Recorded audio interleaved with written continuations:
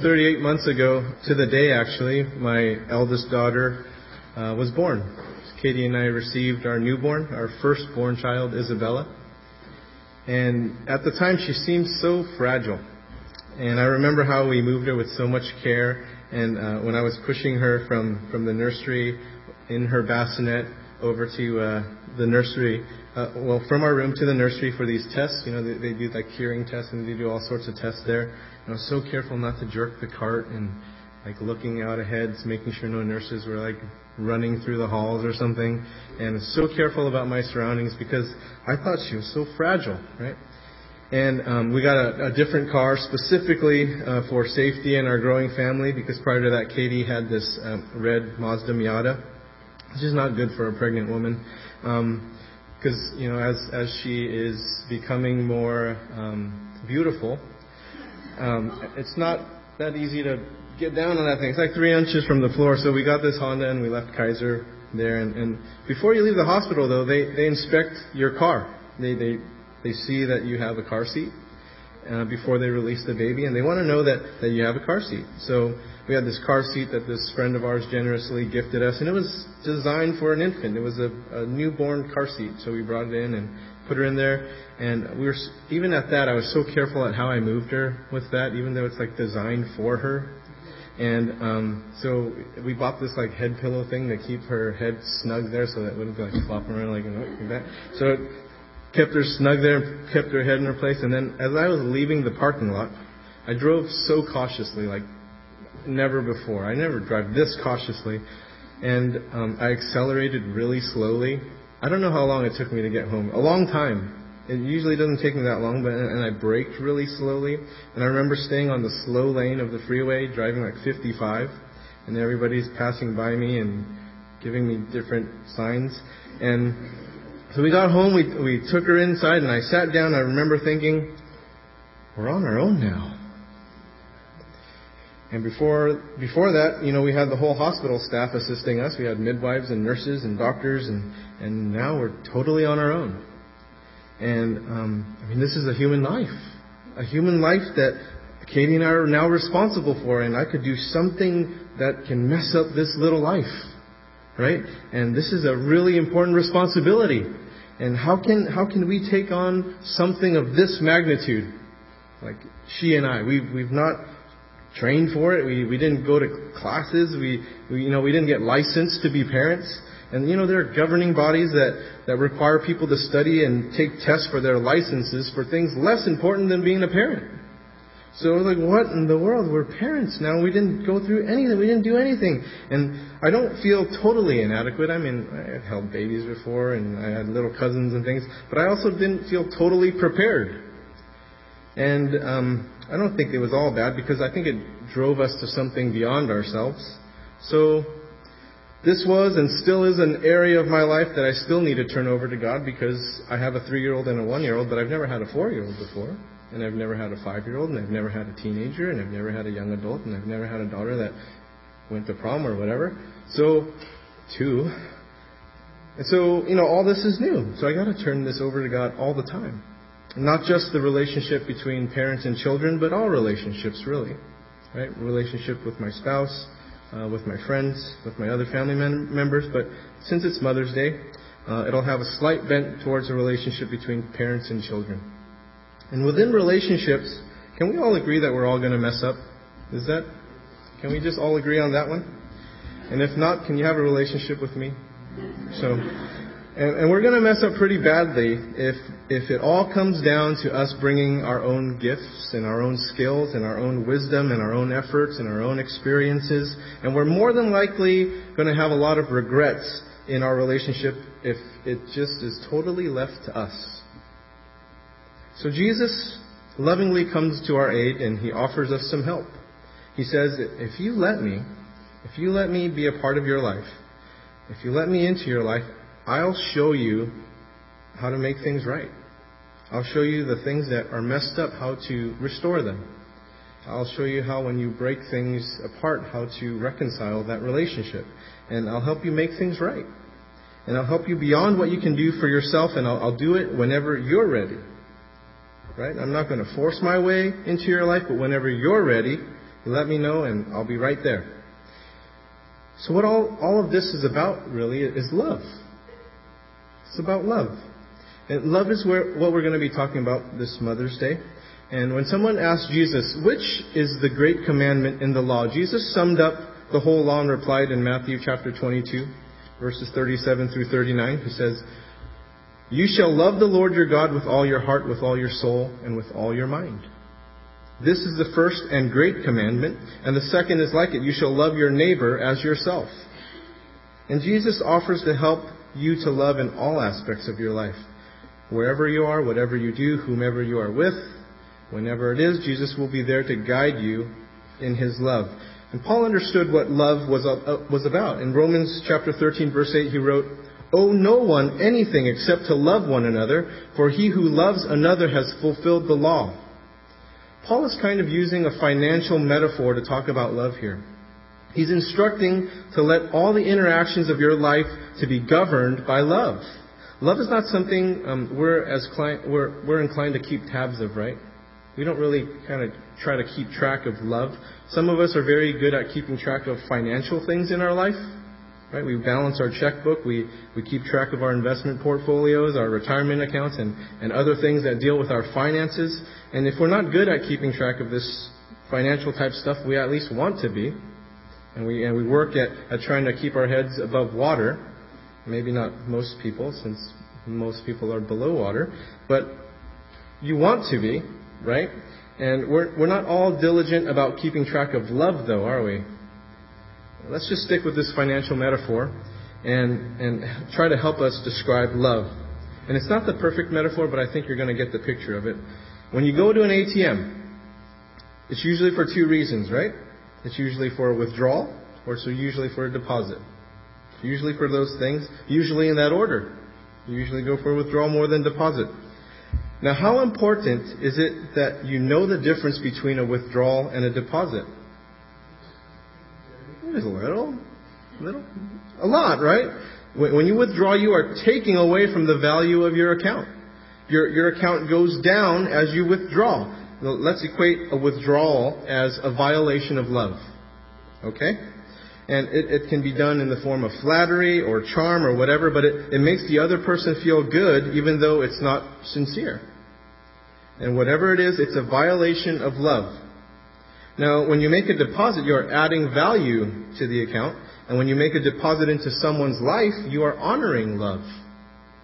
And here it may or may not feel good. Right? Sometimes this doesn't feel good as it takes sacrifice or it costs something, but it's honoring love.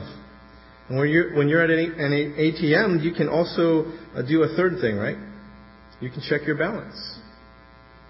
Checking the balance of your account is a good thing to do. It's a wise thing to do.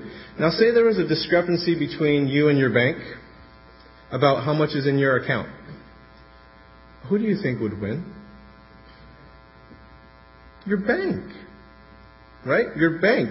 And all relationships have a running balance, whether it's big or small, positive or negative, good or bad. Just like you have a balance in your banking accounts. So you have that with your relationships with God and with one another. Paul writes in Romans chapter 12, verse 10, "Be kindly affectionate to one another with brotherly love, in honor, giving preference to one another." Paul is instructing us not to try to get more out of the relationship than we are putting in. Because if you do that, you're on a deficit. You'll be in debt. But if your deposit is more than your withdrawal, you'll have a higher balance, right? And really good things happen in relationships that have high balances. If your balance is high in a relationship, when there's a conflict, you'll probably be able to reconcile that conflict because the other party within that conflict is going to give you the benefit of the doubt. You have a high balance. With a high balance, you can confront someone when it's necessary and they'll likely trust you. And when with the putting in more than you take, you can say things that are difficult to say to them because they believe those words to be true. Those dynamics aren't there if you run a deficit or if your balance is low in the relationship. You can't say those things. People don't give you the benefit of the doubt. People don't trust you. They don't believe that what you're telling them is true. They don't believe that you have their best interest in mind. So something that is good practice is to check the balance of your relationships. Check the relationship balance of those with your spouse, with your kids, your parents, particularly with mom today, with friends, colleagues. And this is so easy for us to overlook because there isn't something like a bank statement that comes in every month reminding us of how we're doing in this part of our lives. We usually think things are fine with our relationships with others until something blows up or it's just too late. In our Taekwondo ministry, the very first verse the kids have to memorize, I should make them recite it. I have a couple of them back there. Ephesians 6:1, right? Children, obey your parents in the Lord, for this is right. And then soon after, they have to recite Ephesians 6:2. Honor your father and mother, which is the first commandment with promise. Now, what I've been contemplating on doing is handing a verse out to parents. Verse 4. Fathers, do not provoke your children to wrath, but bring them up in the training and admonition in the Lord, or of the Lord. See, a common misinterpretation of this verse is that it's only for fathers. It isn't. Some have interpreted that it's probably because guys are naturally more grating or exasperating or irritating or bigger jerks. All those things are true, but that's not why. Paul directs this to fathers because in that time and in that culture, men are the ones who held the power.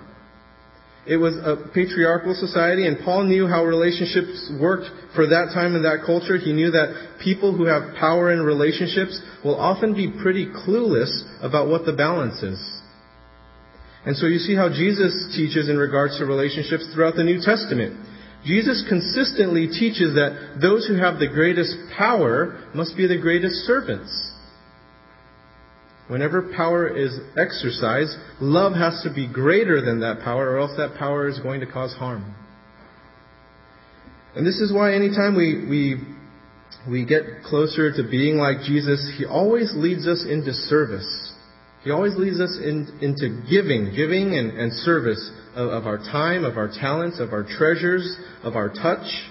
And whenever we take steps to mature in our faith, He doesn't lead us into positions of power. He leads us into positions of service, to become a servant. Jesus Himself was a servant, a powerful testimony as to how a servant was to be like. And when we don't know what the relationship balance is, that's when a relationship is in dangerous territory. You guys have probably all heard those stories when one spouse comes home and they suddenly give up, where one spouse says, I'm done. I can't take it anymore. I'm finished. I've had it.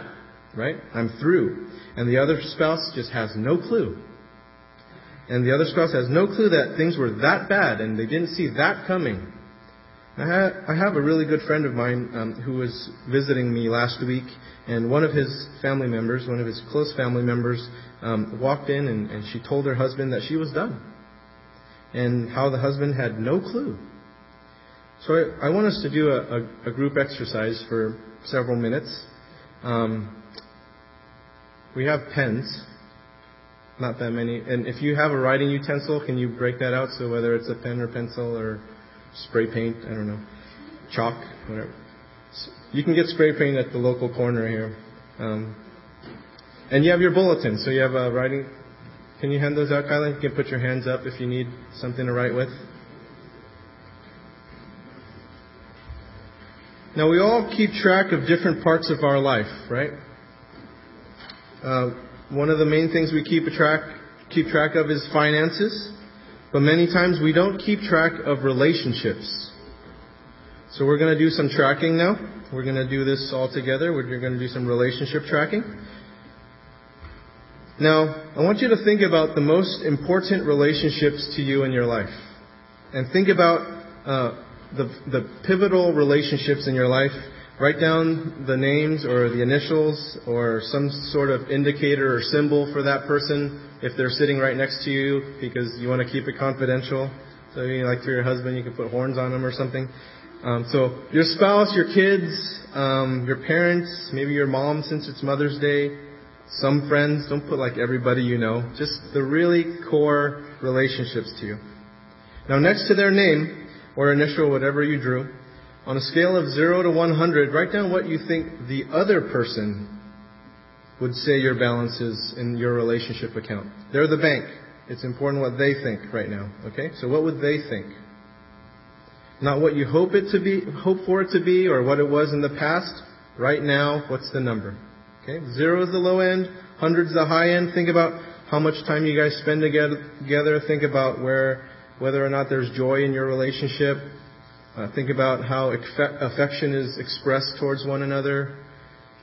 Do you have unresolved things going on in your relationship? Do you have some sort of resentment that hasn't been dealt with? Just take a couple minutes to do that, or actually seconds. We're going to move forward.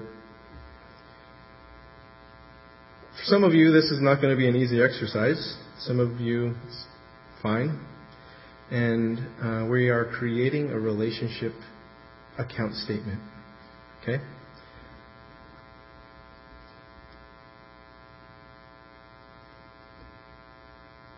Okay, so don't overanalyze this. Don't change your answers. It's like test taking. The first one's usually right, so just keep that one. Scale of 0 to 100. Now, take a look at those numbers. And some of you will be happy with those balances, and others will wonder what happened to their account. And, you praise the Lord for those high ones and the deposits that have been made, but what about those lower ones? What do we do about those unhealthy ones? I want to take just a minute to pray for you right now for those, okay? So let's pray together. You can pray with me. Jesus, I'm running a deficit in this relationship that I value. I ask that you please be with me and that you would start pouring into me so that I may pour more of myself into this relationship. I ask for your forgiveness if I've misrepresented Jesus to this person. Thank you for the hope of making things right. In Jesus' name, amen. And I want to encourage you guys to keep on praying if you see that there's a deficit running in those relationships that you've written down that are lower on that scale. Every interaction you have with another person is kind of a deposit or a withdrawal. But we can't think of it as a transaction. Okay? It's more of a transformation. And you can help in a positive transformation in your relationship with that person, or you can lead it into a more negative direction. Paul writes in Colossians chapter 3, verses 12 through 14, "Therefore, as the elect of God, holy and beloved, put on tender mercies, kindness, humility, meekness, long-suffering, bearing with one another and forgiving one another. If anyone has a complaint against another, even as Christ forgave you, so you also must do. But above all these things, put on love, which is the bond of perfection." See, there are no neutral interactions between people. In any encounter with people, young or old, it's not simply a transaction. We are never just exchanging information. Something is always going on spiritually. It involves transformation, whether it's a good one or a bad one. I'm always either honoring love or I'm violating love. The degrees of it may vary. Sometimes you might not even notice it. But it's never neutral. And we all know this to be true. That's why there are people who you look forward to being with.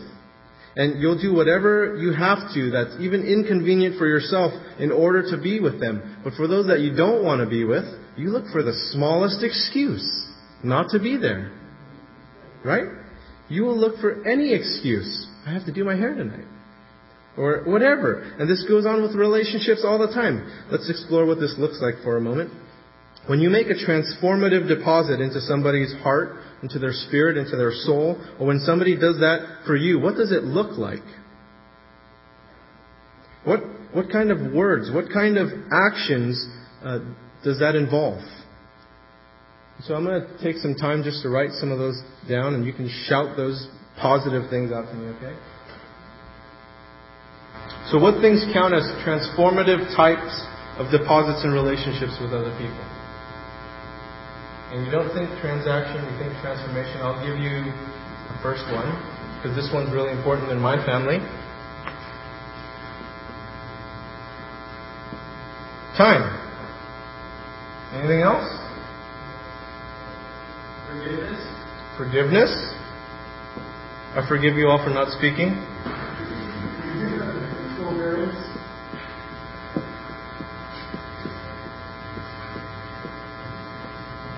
You're just looking up words that I can't spell right or something. Communication.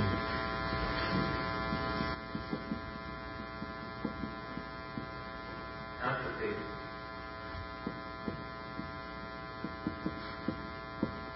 How about affirmation? And you don't have to think about things that are really all that complicated. I mean, what about a smile?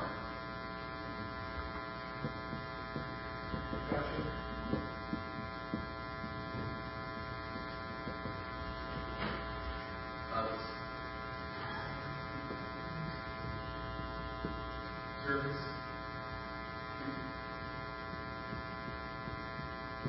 Policy.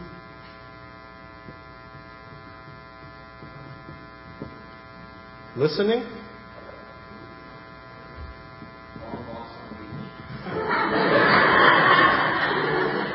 Who said that one? I'm going to go with you. Trust?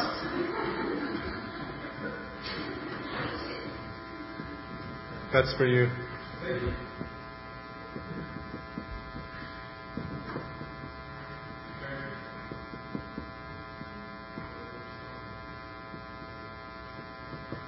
Okay. Those are all deposits. Who? Space. The final frontier. Okay.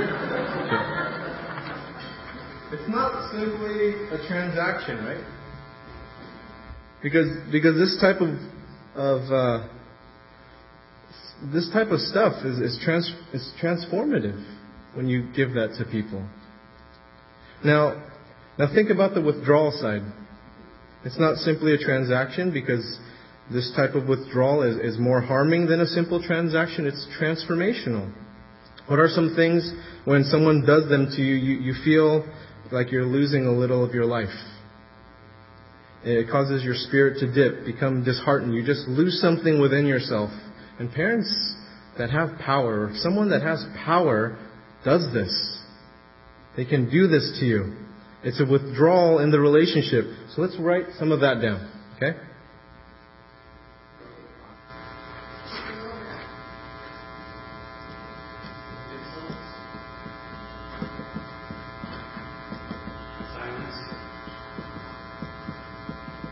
There was a second one that I missed. I wasn't listening, I'm sorry. Belittle. So criticism, being critical.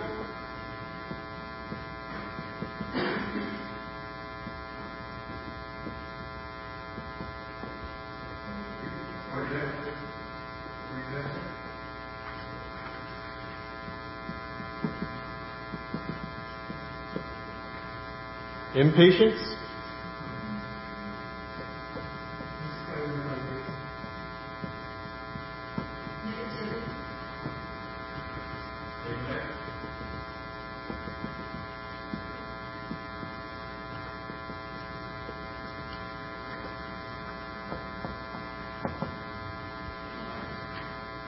Lies. Arguments. Manipulation. What about anger?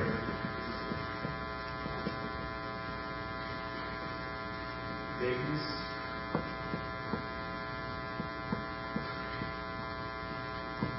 What about passive aggressive? Unforgiveness. It's interesting that the Sermon on the Mount,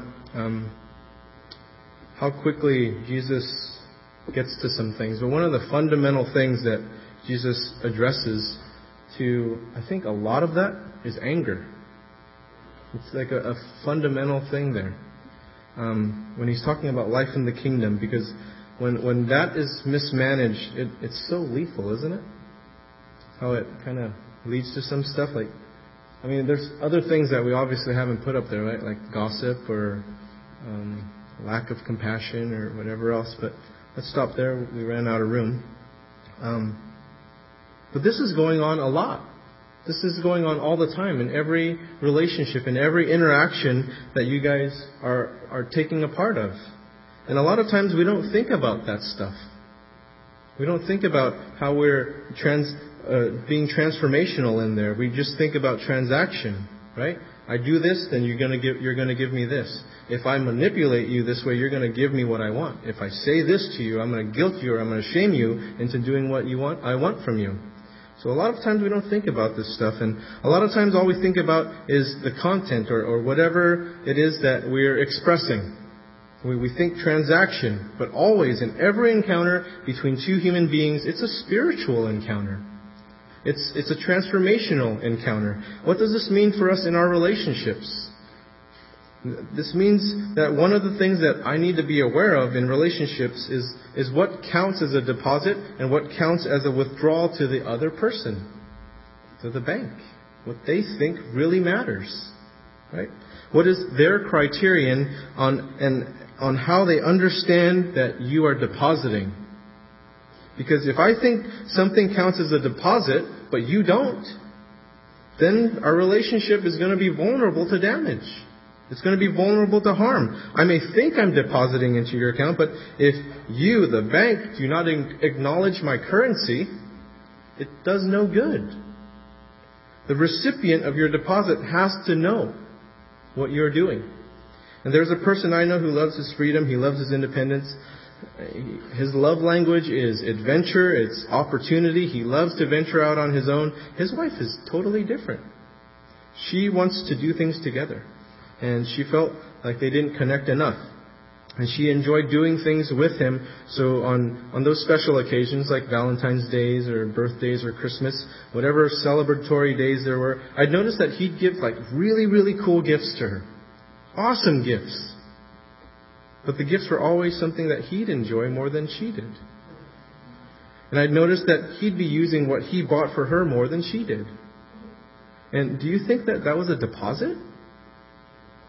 It's definitely a deposit for him if those gifts were given to him, but to her it wasn't. He had no clue that he was not depositing. And if I watch some Jane Austen movie with my wife, do you think I've made a deposit in our relationship? I have. Right? If she watches a sporting event with me, she's making a deposit into my account.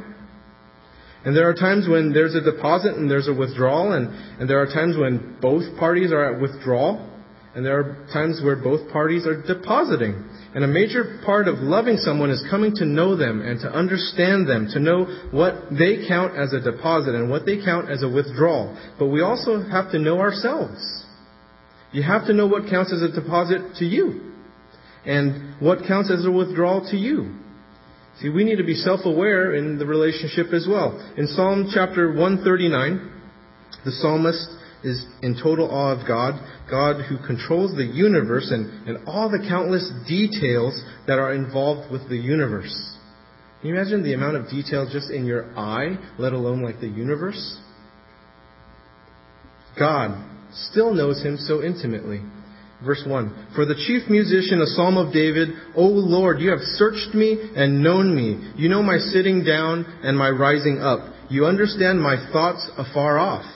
You comprehend my path and my lying down and are acquainted with all my ways. God knows you. He knows what counts as a deposit for you, what counts as a withdrawal for you. You know my sitting down and my rising up. That's a Hebrew expression that is all-inclusive. It means my whole life. You comprehend my path and my lying down and are acquainted with all my ways. God knows you. God wants to make deposits into your life, into your heart, into your spirit, into your soul. Why? Because He loves you. God loves you, and He knows that we can't give what we don't have. So love starts with God. You can't have a true love without a relationship with God. Love starts with God. You can't have a human relationship of true love without God, because God is love. Much of what the Bible is about God convincing the human race of the kind of love that He wants to give us. How much God loves you and me. And one of those pictures of that love is of a mother and her children. Matthew chapter 23, verse 37, O Jerusalem, Jerusalem, the one who kills the prophets and stones those who are sent to her. How often I wanted to gather your children together as a hen gathers her chicks under her wings, but you were not willing. And in Zephaniah chapter 3, verse 17, it's written, "The Lord your God is in your midst. The mighty one will save. He will rejoice over you with gladness. He will quiet you with his love. He will rejoice over you with singing." I think if you have a child, if you've ever had a baby, you understand this. When a baby or a little kid gets upset, have you noticed that it's mom who's able to calm that baby, quiet that baby? And sometimes a mother will sing to calm the baby or child. There's a trust there and a bond there that brings comfort. Have you had anyone sing over you lately? Just rejoice over you, come over you and sing over you? Most of you would be freaked out about that.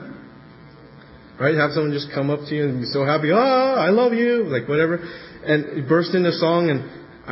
But to tell you the truth, I do that with my wife and my kids all the time. I do. I break out in song. I just make up songs. Right? And we just sing together. And my daughter, you'll hear her just singing, like making up songs and singing like "God loves me" or "Jesus loves me," and making all these different songs. And sometimes I do that to my mom too when I'm around her. And she was here earlier this morning, and I tried my hardest not to embarrass her. But with my wife and my kids, I'm always singing songs. And making up songs to just celebrate their life or celebrate our love for each other. And the Bible said that God loves you so much, He will rejoice over you with singing in the way that a mom does to a little child or that I do with my family. It's just a natural expression. We just do it.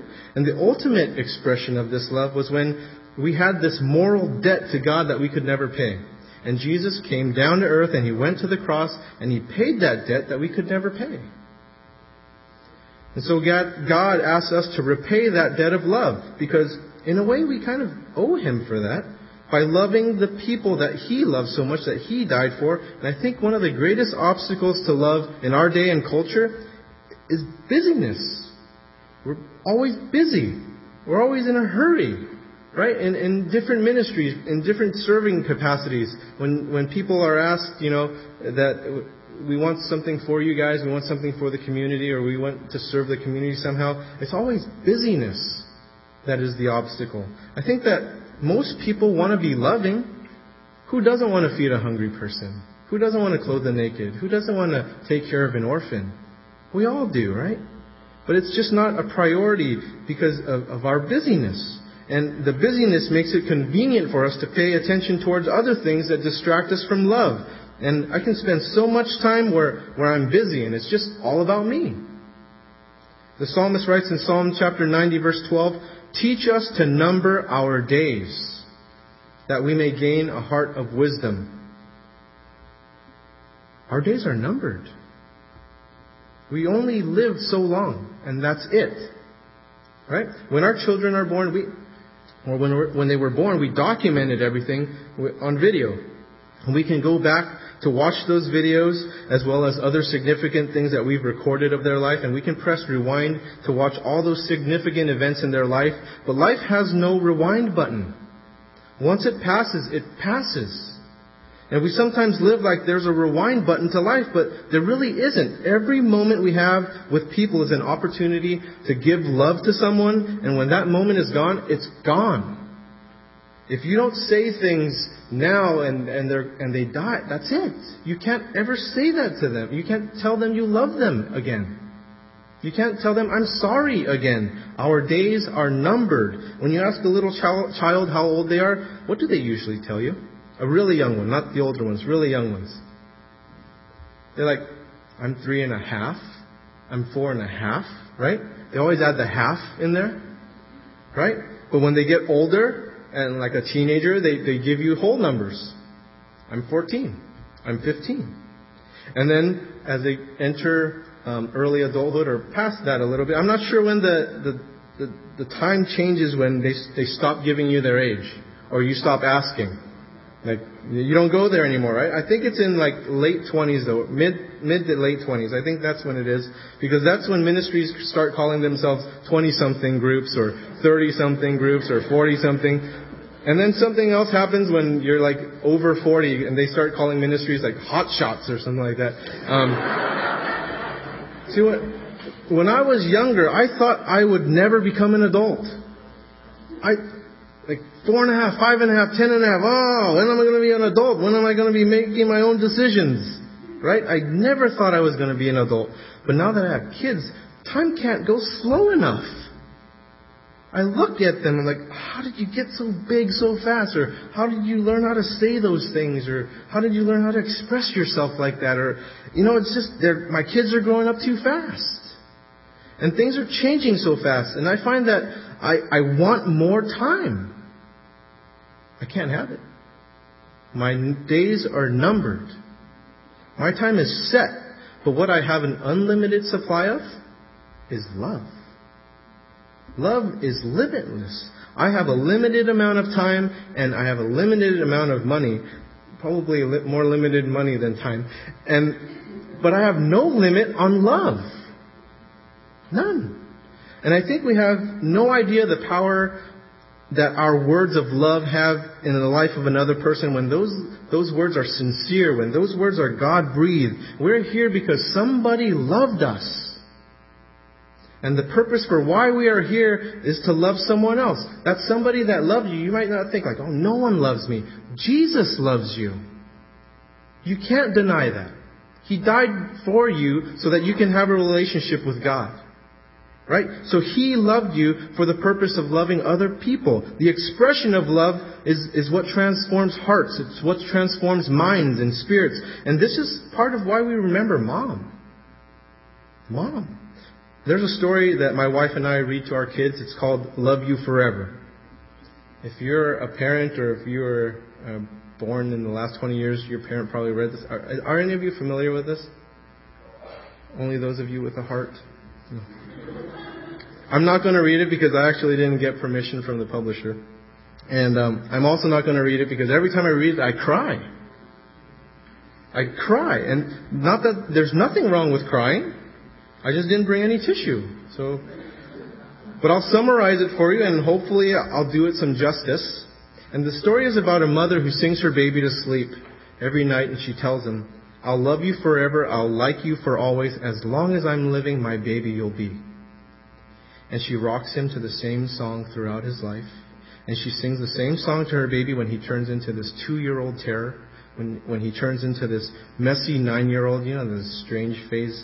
And when he's gone crazy as a teenager, right? And then even as an adult after he moves out of the house.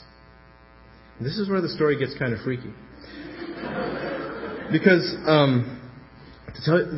the mom would get in her car, load up a ladder, and drive across town to the house. And she'd put the ladder up and climb up to the guy's bedroom, go through the window and rock the grown man and sing, I'll love you forever, I'll like you for always, as long as I'm living, my baby you'll be. It's kind of freaky. But at the same time, you get the message, right? You get the message. And it's not all that freaky. My mom does that with me sometimes. So, she's had several hernia repairs, but it's still. But then the day comes when the mom is too old. When the mom is too sick to hold him and to rock him and even sing to him anymore, because she attempts to, but she had to break the song halfway because she was too sick.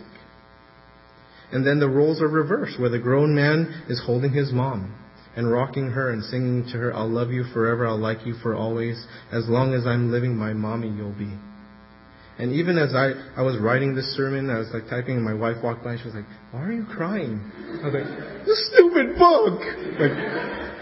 And I remember reading the story for the first time to my oldest daughter, Isabel, and I started crying when I was reading this thing. I had no idea. My wife just was like, hey, read this one.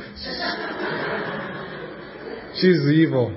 She messed me up. And my daughter was so concerned. She couldn't talk yet, right? She was too young. But she was wondering, like, what's going on, Dad? Like, what's going on with my dad? I'm like, my wife are making me read this book. And the story ends up with this grown man putting his daughter to bed, rocking her to sleep and singing, I'll love you forever, I'll like you for always, as long as I'm living, my baby you'll be. So I was like broken into tears because I thought about my mom rocking me and then me now rocking my daughter. It was like this thing. The only thing different was like it was a white guy in the story and not a Chinese guy. And so that book just cheers me up. And see, we live surrounded by the love of God. God is love. A love that we could never earn. And a love that we can never completely express. 1 John chapter 4, verses 7 through 8. Beloved, let us love one another, for love is of God, and everyone who loves is born of God and knows God. He who does not love does not know God, for God is love. Why does that silly story move us so much? Because I think it gets us thinking about Mom. It gets us thinking about generations that come after us, our children. See, our time together is determined, right?